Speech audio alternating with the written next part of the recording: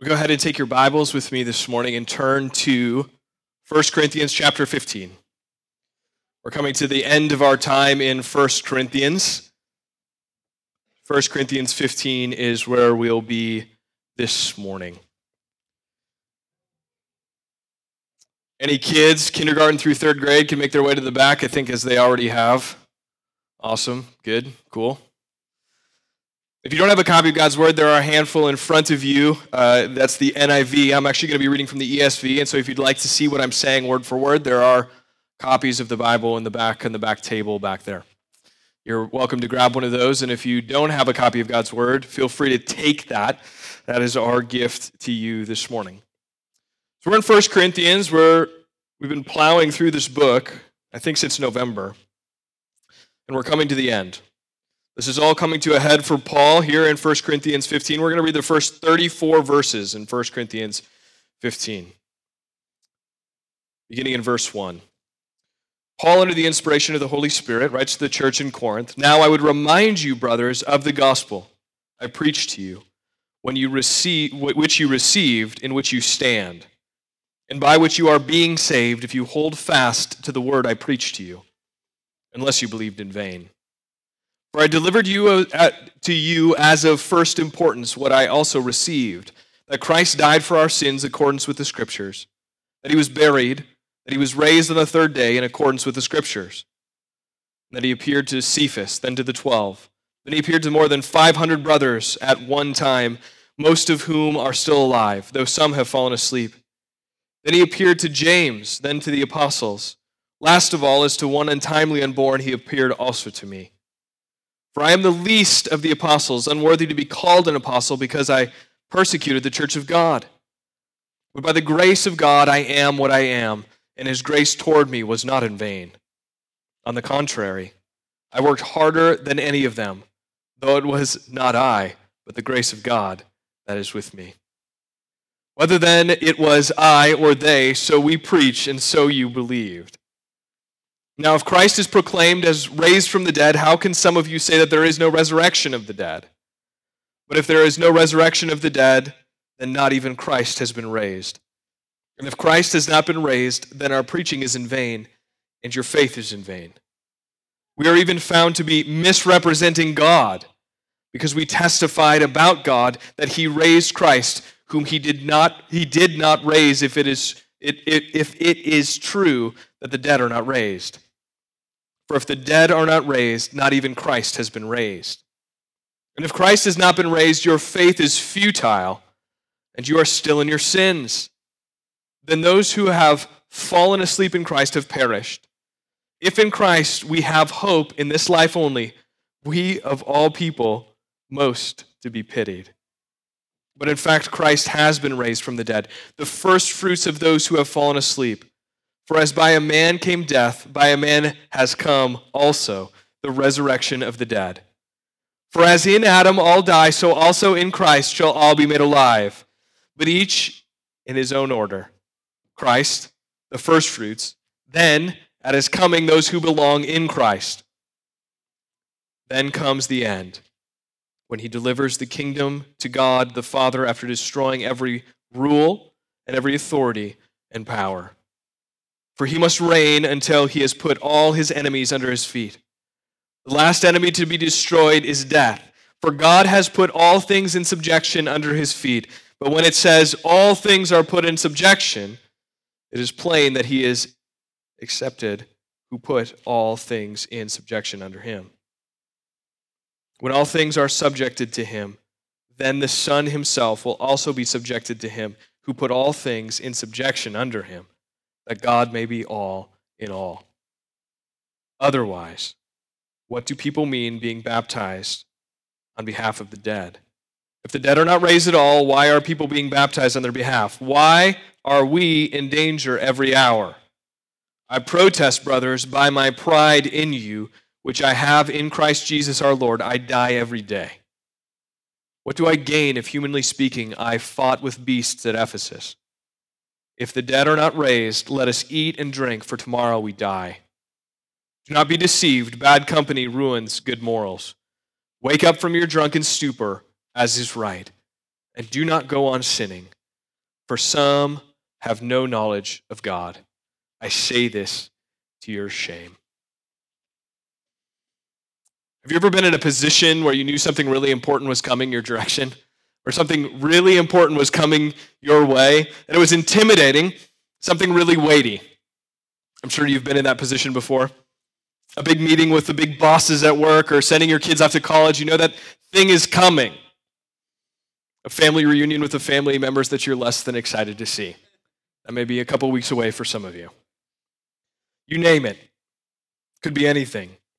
But it's really heavy, and so it's just kind of easier not to think about it.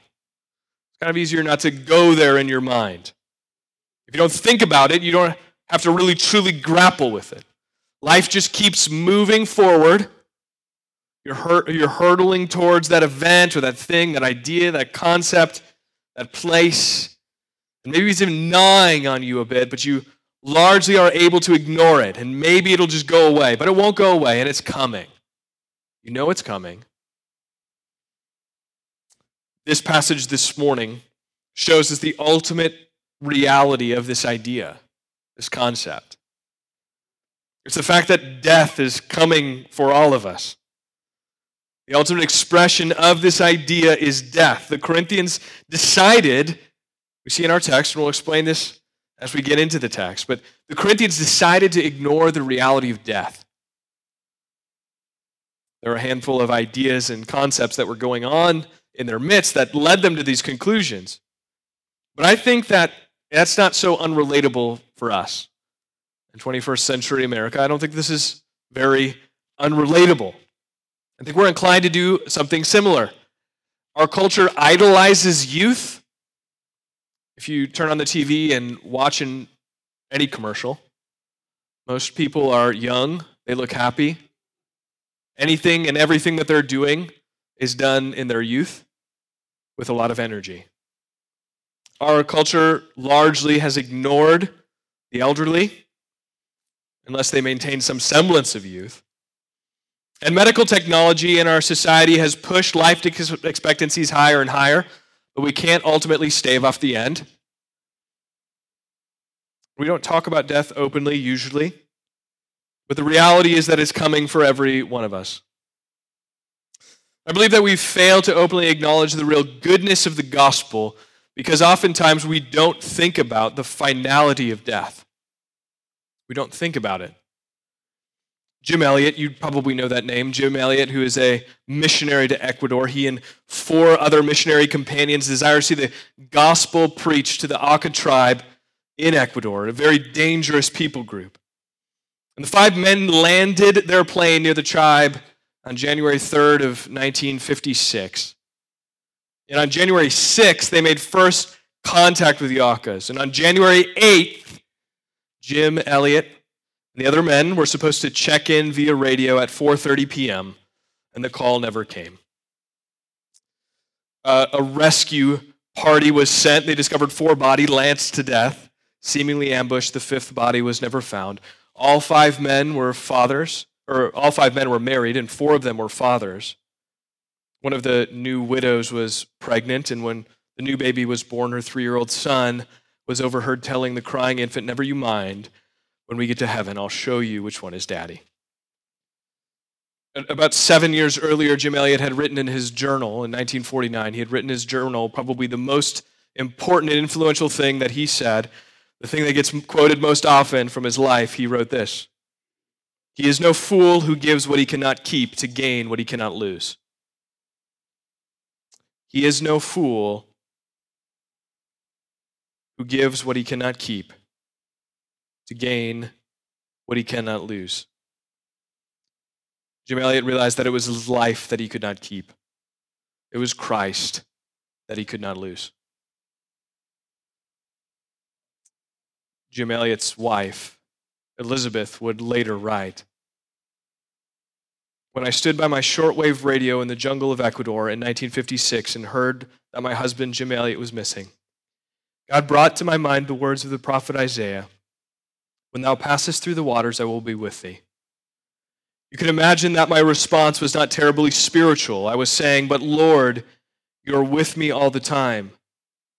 What I want is Jim. What I want is my husband. We'd been married 27 months after waiting 5.5 years.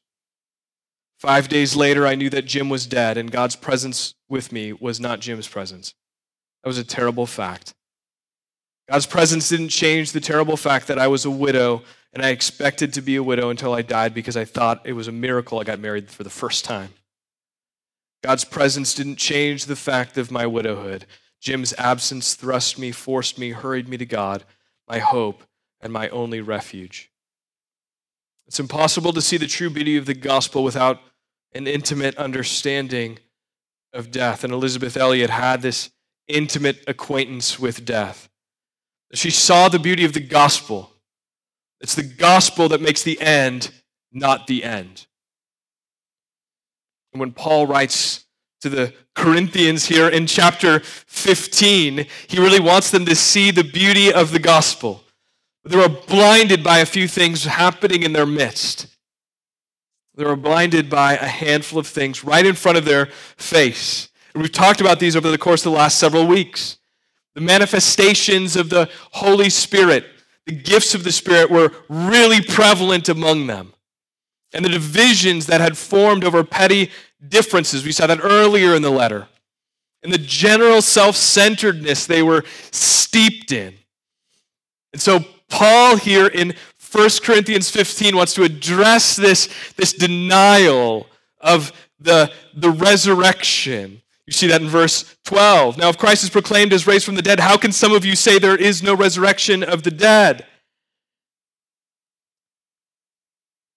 But what he's really doing, what he's really getting at here, he really wants the Corinthians to have a formula for growing in love for the gospel of Jesus Christ. And so there's 3 things that he does in this text that help us as we desire to grow in love for the gospel of Jesus Christ. First, constant reminders of the gospel. Second, reflection on Christ's resurrection as our resurrection. And then thirdly, reflection on Christ as the forerunner of our resurrection. So we're going to unpack those ideas. Let's start with the first one. Paul gives constant reminders of the gospel. Now, we've been in this book for a while. Since November, we said. We've seen the gospel come up over and over and over again. Now, we get to this point in the letter, and it's coming to a head, and it's coming to an end, and he doesn't want the Corinthians to read this letter in front of the congregation and to begin to digest it. He doesn't want them to miss out on the truth of the gospel. He says in verse 1, "Now I would remind you, brothers, of what? Of the gospel I preached to you, which you received, in which you stand, and by which you are being saved." The effectiveness of the gospel is seen here. He gives the reasons or the way in which the gospel is affected them or how it came to them, which you received, in which you stand, by which you are being saved. They must hold firmly to the word preached to them. We don't have to go much farther past the first 2 verses to see like some pretty dramatic application for us. The gospel then must be the center of who we are as a church, Buffalo City Church. I mentioned this a couple of weeks ago. Churches go through a cycle, generation to generation. One generation preaches the gospel, then the next assumes the gospel, and then the next forgets the gospel. And so we're not going to stop preaching the gospel. This is what Paul assumes. We're not going to stop preaching the gospel so that we don't get to a point where we're just assuming the gospel, so we don't get to the point where we forget the gospel. So we don't stop proclaiming the gospel, both in our speech from the pulpit, with our lives, in the community. The question we ask is, would you this morning like to effectively serve others in Buffalo City Church? The answer is yes. Would you like to effectively serve others in Buffalo City Church? The first answer to that question is know the gospel. Grow in love for it. I've had this conversation regularly. I think every pastor does, even recently. I'm glad that we talk about the gospel a lot, but when are we going to get X, Y, and Z? We'll get the topic X, Y, or Z when the text takes us there, but no matter what the text we're in, we can't escape the truth of the gospel. Paul doesn't try to escape it. He says, I would remind you, brothers, of the gospel. Before he addresses this huge issue, this is like the big elephant in the room. A denial of the resurrection is the big elephant in the room for the Corinthians. And so we ask ourselves the question, would you like to effectively serve others in Buffalo City Church? Know the gospel, grow in love for it. People don't need good advice, they need good news. Jeff Vanderstelt, in his book, Gospel Fluency, writes, Paul knows that if people are going to grow up in Christ in every way, maturity, they need to hear the truths of Jesus, the gospel, and learn what to speak, or how to learn to speak them into everything. What's the question? Jesus is the answer. What's the problem? Jesus is the solution. It seems like Sunday school answers. You like ask the question such and such and such, and you say, well, this is Jesus, and then you move on. But the reality is the application of the gospel into everyday living must be our aim. And so we need constant reminders of the gospel. It's not the little ditty that saves us and then we graduate to something new. It's the sum total of the Christian life. We inevitably drift. The gospel brings us back to center. This is why the Corinthians needed to course correct. This is what we need to do also. So, question again, would you like to effectively serve others at Buffalo City Church? Know the gospel, grow in love for it. What is the gospel? If you're not quite sure how to articulate it, Paul does it for you right here. Verse 3. For I delivered to you as of first importance what I also received, that Christ died for our sins in accordance with the Scriptures, that he was buried, that he was raised on the third day in accordance with the Scriptures. Christ died for our sins, buried and raised. Sin is forgiven. Death is defeated. Turn from your sin and trust Jesus. This is the gospel. And look to the priority of the gospel too, right at the beginning of verse 3. I delivered to you as of first importance what I also received. It is of first importance. And Paul goes on in this section to rejoice over the gospel, no matter the source, him or another apostle. So the gospel is the highest priority and therefore needs to remain in the foreground. So the first way that Paul shows the Corinthians and shows us subsequently that we can grow in love for the gospel is through considering and having constant reminders of the gospel. The second way we grow in love for the gospel is by reflecting on the reality that Christ's resurrection is our resurrection. Reflecting on the reality that Christ's resurrection is our resurrection. So again, the Corinthians' little problem. They look at these manifestations of the Holy Spirit and the outpouring of spiritual gifts they were experiencing, and it caused them to begin to believe that there was no resurrection. Why might have they thought that? Not that they didn't believe that eternal life was theirs in Christ. Not like you die and you're done. But they started to think that because of the activity of the Holy Spirit in their midst, that eternal life was already theirs, that they would not die,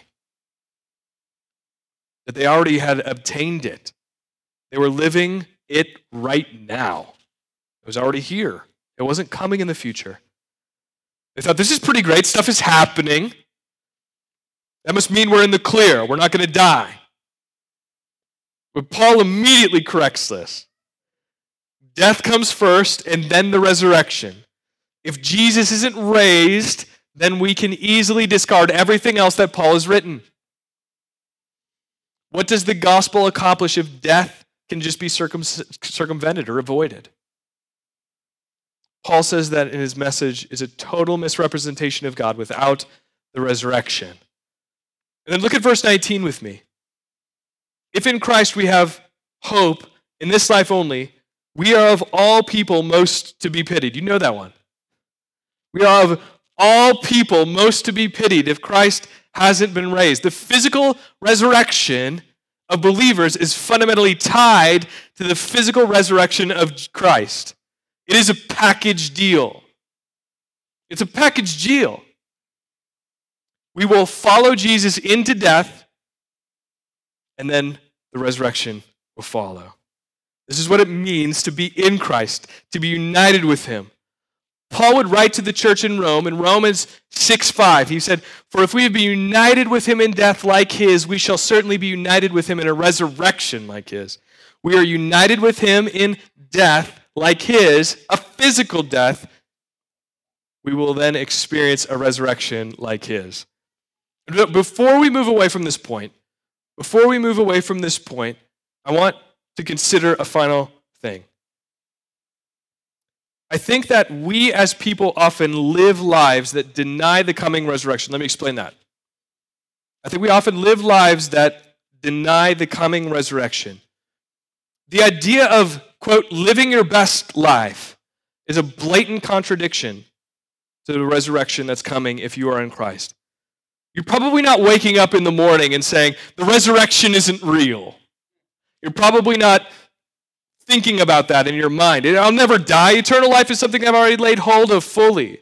No one's saying that. You're not getting up and saying that. However, the way our culture ropes us in is by leading us to think that we can live our best life now. We worship celebrities who don't seem to age. We try to stave off our own aging through skin creams and staying hydrated. We say things like age is just a number. Why? Because we've bought into the cultural message that youthfulness, attractiveness has more value than eternity. When Adam and Eve sinned in the garden, they were unable to re-enter, and God sent them out east of Eden. This is where this all begins. This is where this all begins for us.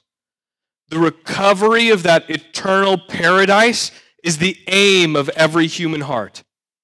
We want to recover it. And the lie that we buy into and we believe here is that we can recover it in the here and now.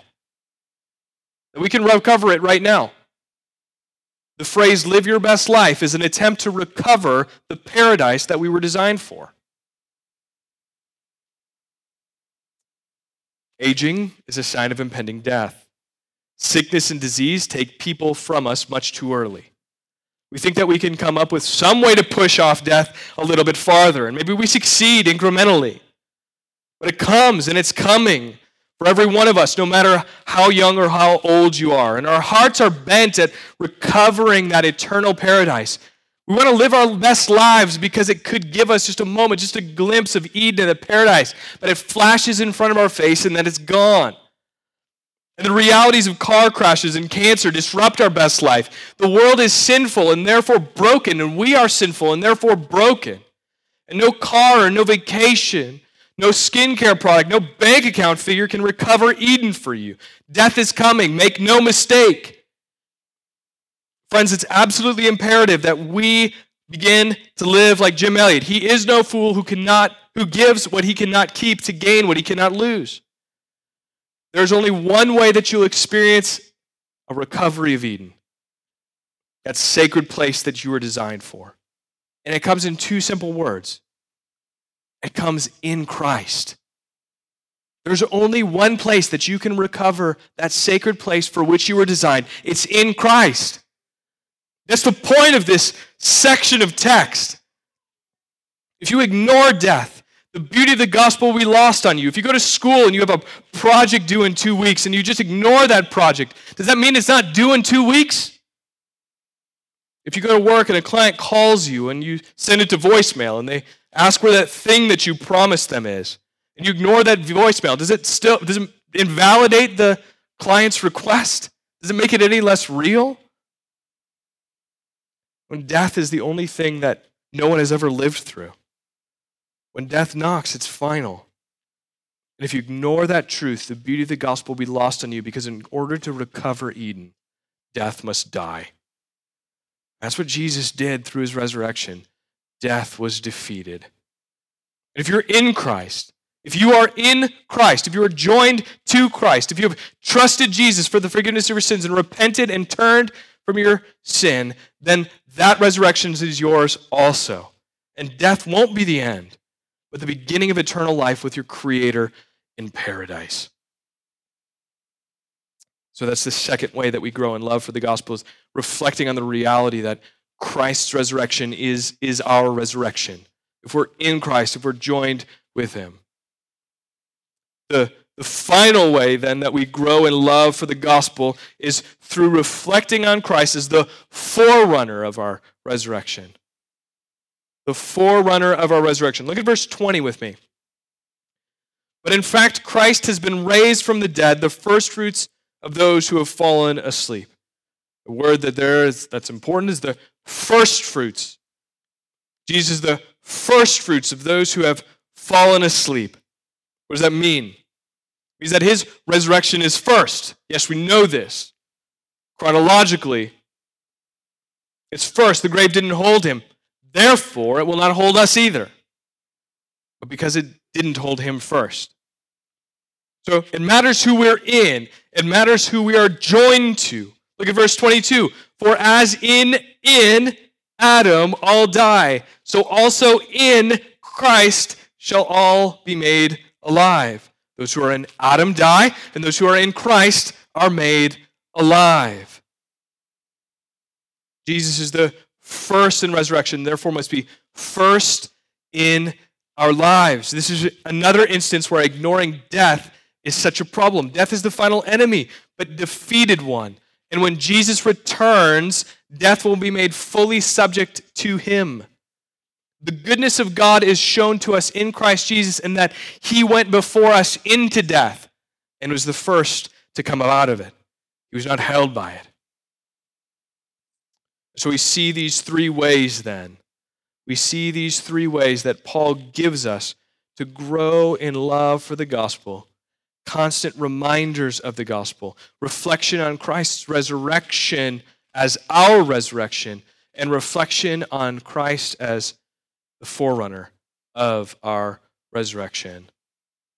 And so we ask ourselves, so what? So what? What does that mean for us? And we're going to move to the Lord's table this morning. We're going to participate in the elements here. What's the practical outworking for us? What's the practical outworking for us here? Let me just give you two things this morning.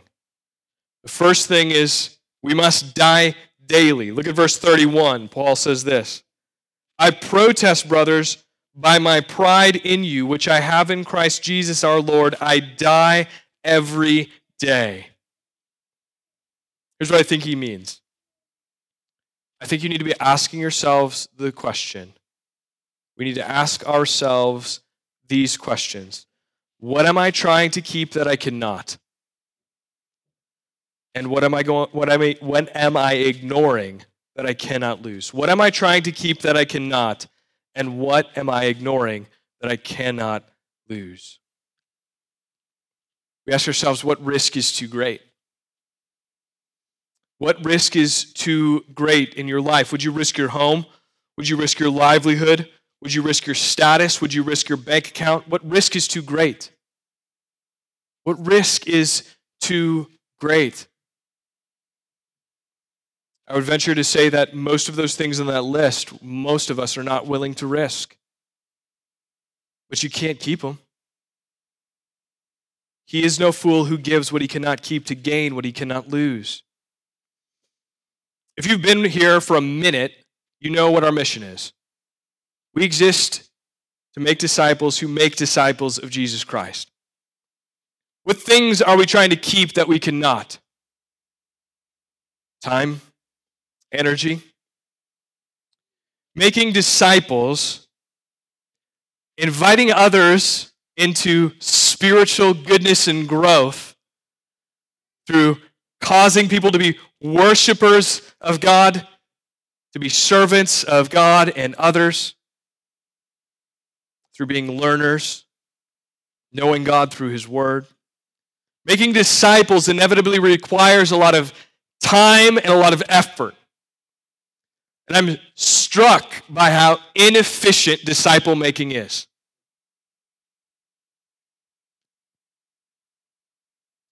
Why would we at Buffalo City Church make our mission something so inefficient? Because we exist to show the world the power of God to save sinners. Getting together to read through a book of the Bible requires time. Laboring through grief with others and properly applying the gospel in their situation is emotionally exhausting. Ensuring that a brother or sister finds joy in Jesus may require you to postpone your retirement plans. But time and energy, you can't keep them. Financial resources, you can't keep them. We exist to get into the trenches with others and to do intentional spiritual good. We must desire to see others become worshipers of God with their whole being. We must desire to see others know God through His Word. We must desire to see others self-sacrificially serve God and others. And the delivery method is ridiculous. It's ridiculous. Jesus took 12 ordinary and largely uneducated men and invested in them with His whole life, and then He sent them out. And what happened? God used them to turn the world upside down. Would it not made more sense for Jesus to pick up as many people as possible along the way and make some really big waves? Choose the most prominent and most powerful in Jerusalem and the surrounding region? Come on, Jesus, be a little strategic. Just tell the people what they want to hear, Jesus. But He does the opposite. And He frequently weeds people out by giving them unfiltered truth. The 12 stick around. But even one amongst those 12 betrays Jesus. After walking with the Son of God, the God-man, Jesus Christ, the second person of the Trinity, God incarnate, one of them betrays Him. When you get together with another for years and years and pour into his or her life, and that person kisses you on the cheek and betrays you, did you fail? The reason we subscribe to a model of ministry that is so ridiculous is because it shows the power of God to save sinners. It's not because we're the most strategic church. It's not because we have the best ideas. It's not our creative outreach endeavors or our flashing lights or great music. It's not our fun-loving attitudes. It's the power of God to save sinners. Do we want to know this power? I hope so. The admonition is to die every day. Ask yourself the question, what am I trying to keep that I cannot? What am I ignoring that I cannot lose? The church needs men and women who cling closely to what they cannot lose rather than that which is already as good as lost. The second thing this morning, a second takeaway in conclusion. We must earnestly grapple with death. We must grow in our love for the gospel. And what Jesus was, and that Jesus was the first to come up out of the grave. If we grapple with death, that has meaning. If we're in Christ, His resurrection is ours. These are essentials. The good news of Jesus Christ is that He forgave our sin that inevitably leads to death through His sacrificial death. But that death didn't hold Him, and He was raised, as we will be if we are in Him. How is that we can be joined with Christ? Through trusting Him as the only one who can make us right with God, and turning from our sin and living a life directed towards Him. Friends, we must grow in our love for this truth, not as a one-time understanding, but as the governing force for all of life. The good news of Jesus Christ. So this morning we're going to go to the Lord's table. If you take your Bibles and go back just a couple of chapters, we were here just a few weeks ago in chapter 11 of 1 Corinthians. And Paul writes to them, For I received from the Lord what I also delivered to you, that the Lord Jesus, on the night when he was betrayed, took bread. And when he had given thanks, he broke it and said, "This is my body, which is for you. Do this in remembrance of me." In the same way, he took the cup after supper, saying, "This cup is the new covenant in my blood. Do this as often as you drink it in remembrance of me. For as often as you eat this bread and drink this cup, you proclaim the Lord's death until he comes." That last verse, verse 26 in chapter 11. For as often as you eat this bread and drink this cup, you proclaim the Lord's death until he returns. That verse is so important. It's packed with so much truth. Proclaiming the Lord's death, that's what we're doing. But then until he comes, that implies that he's not dead. That implies that he's alive. And when we proclaim his death, we are dying ourselves. And we are saying, through these elements, through shed blood, forgiveness of sins, through broken body, imputation of righteousness, we can stand before our Creator God, our holy God. For as often as you eat this bread and drink this cup, you proclaim the Lord's death until he comes. So we follow him into death. We must die every day. We must realize that our life is not our own. We were bought with a price. All of these things are true and very, very real. So in just a minute here, I'm going to invite you to approach the table to grab the elements. This is something that we do together as a local church. If you're a follower of Jesus, you don't need to be a member here, but if you're a follower of Jesus, this is for you. If you're unsure of anything that I've said this morning related to the truth of the gospel, if you don't know where you stand before God, just hold back. Nobody's watching you, nobody's judging you. This is something that we do again as believers, as those who identify with Buffalo City Church and those who have professed faith in Jesus Christ. So you're welcome to approach the table if that's you, to grab the elements, to go back and take them at your seat when the Lord prompts you to do so. You don't need to wait, just when it's the right time. Consider the reality that the body of Christ is what we're discerning here also. Later in chapter 11 of 1 Corinthians, Paul says, "Let a person examine himself then, and so eat the bread and drink the cup. For anyone who eats and drinks without discerning the body eats and drinks judgment on himself." Paul is saying, don't not think about others in this process. Consider how we can build one another up in love and encourage one another as we proclaim the Lord's death until he returns. So again, I'm going to invite you to come up here to grab the elements, to return to your seat, to take them when the time is right in your heart. Let me pray for us. Before I do that, if there are any kids in here, parents, exercise discretion for your kids. This is for those who have professed faith in Jesus Christ. This is not something that precedes belief but comes after belief. And so if you know that your child has expressed or professed faith in Jesus Christ, invite them to participate. If not, use this as an opportunity to share the truth of the gospel with them. Let me pray, and then I'll invite you to come forward to the table.